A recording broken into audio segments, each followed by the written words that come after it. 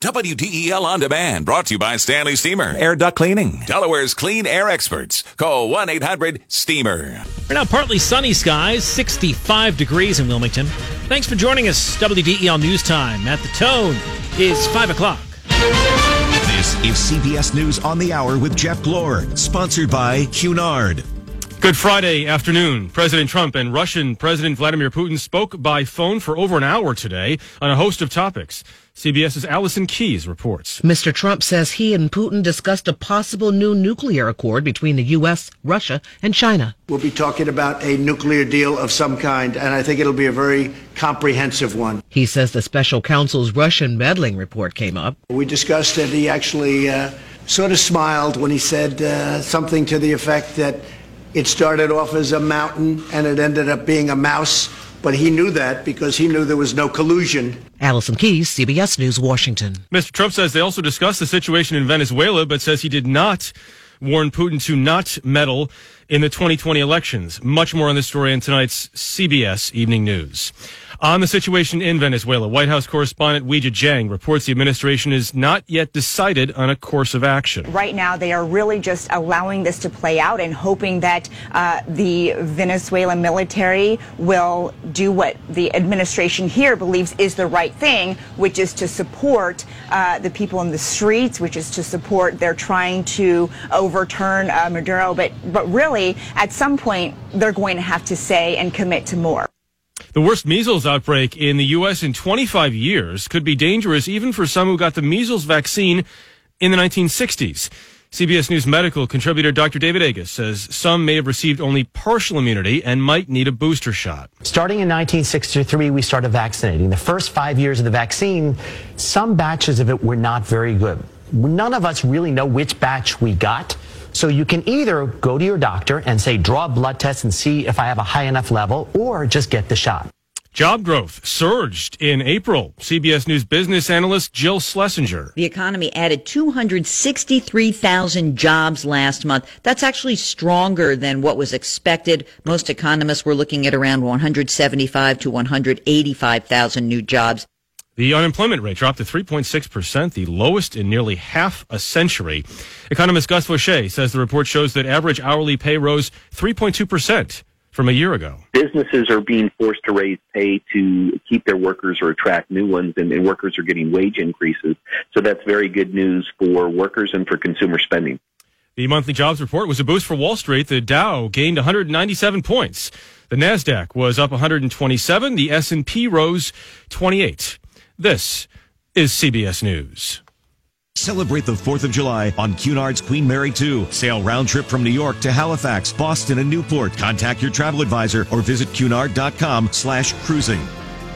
Live from the Bolden Brothers Heating and Cooling Studios, you're listening to Delaware's Afternoon News. Here's Chris Carl. Good afternoon. Partly sunny, 65 degrees at 5:03.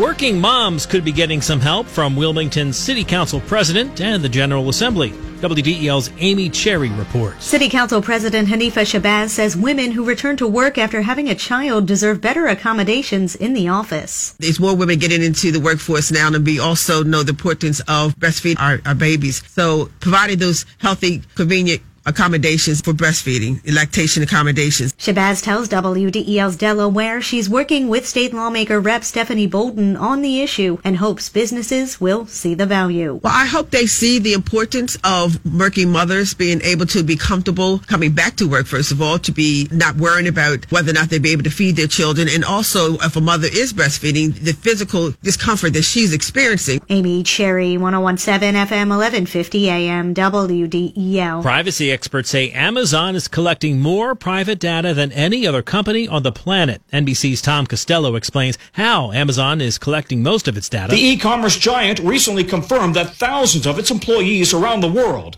listen to tapes of voice recordings captured by the Echo speaker. Amazon says they collect an extremely small number of recordings to improve how the device understands language, and access to the data is tightly controlled. The company says it collects data from its shopping site, Prime streaming service, Ring security service, and much more to help improve the customer experience. A 37-year-old Newark man being charged with human trafficking following a month-long drug investigation. A joint investigation by law enforcement led to the arrest of Jamil Muhammad April 10th and then again on May 2nd on drug charges. He posted bail after the first arrest.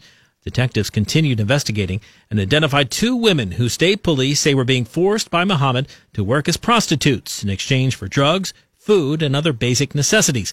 Muhammad's now back in jail with bail set at more than $400,000.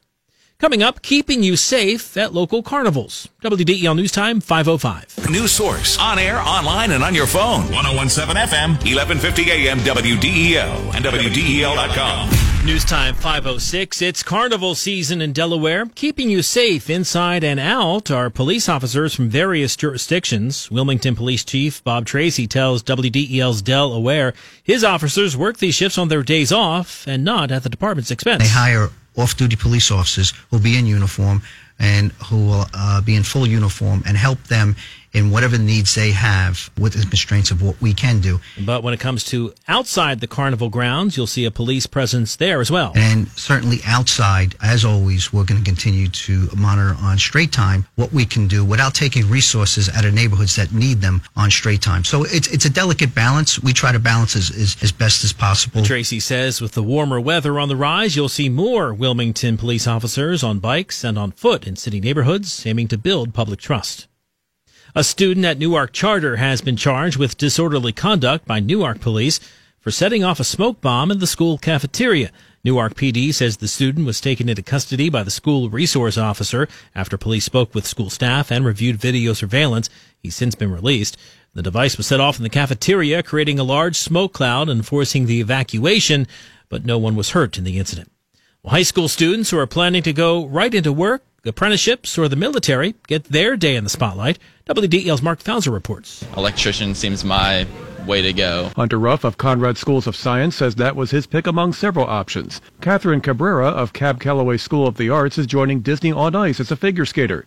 She says when she first shared her plans with her parents, I got mixed reactions. At first they were like, oh, what are you going to do? Like, you need to have a plan. Like, that's what they always emphasize. So I really looked out and try to look at all these other options. While the Red Clay School District shows pride in its academic and athletic stars who signed letters of intent, the district's director of secondary school operations, Sam Golder, says these are decisions the kids are making in their best interest, and we want to make sure they know that as a school district, we're just as excited for them as we are for kids going to a four-year university.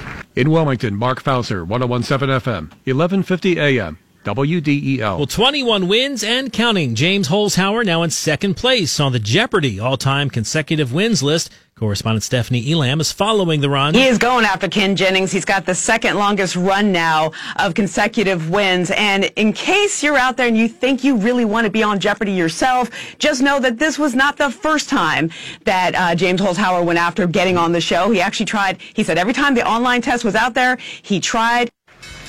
Good day for Wall Street. The Dow gaining 197, the Nasdaq finishing 127 points higher to a new record high.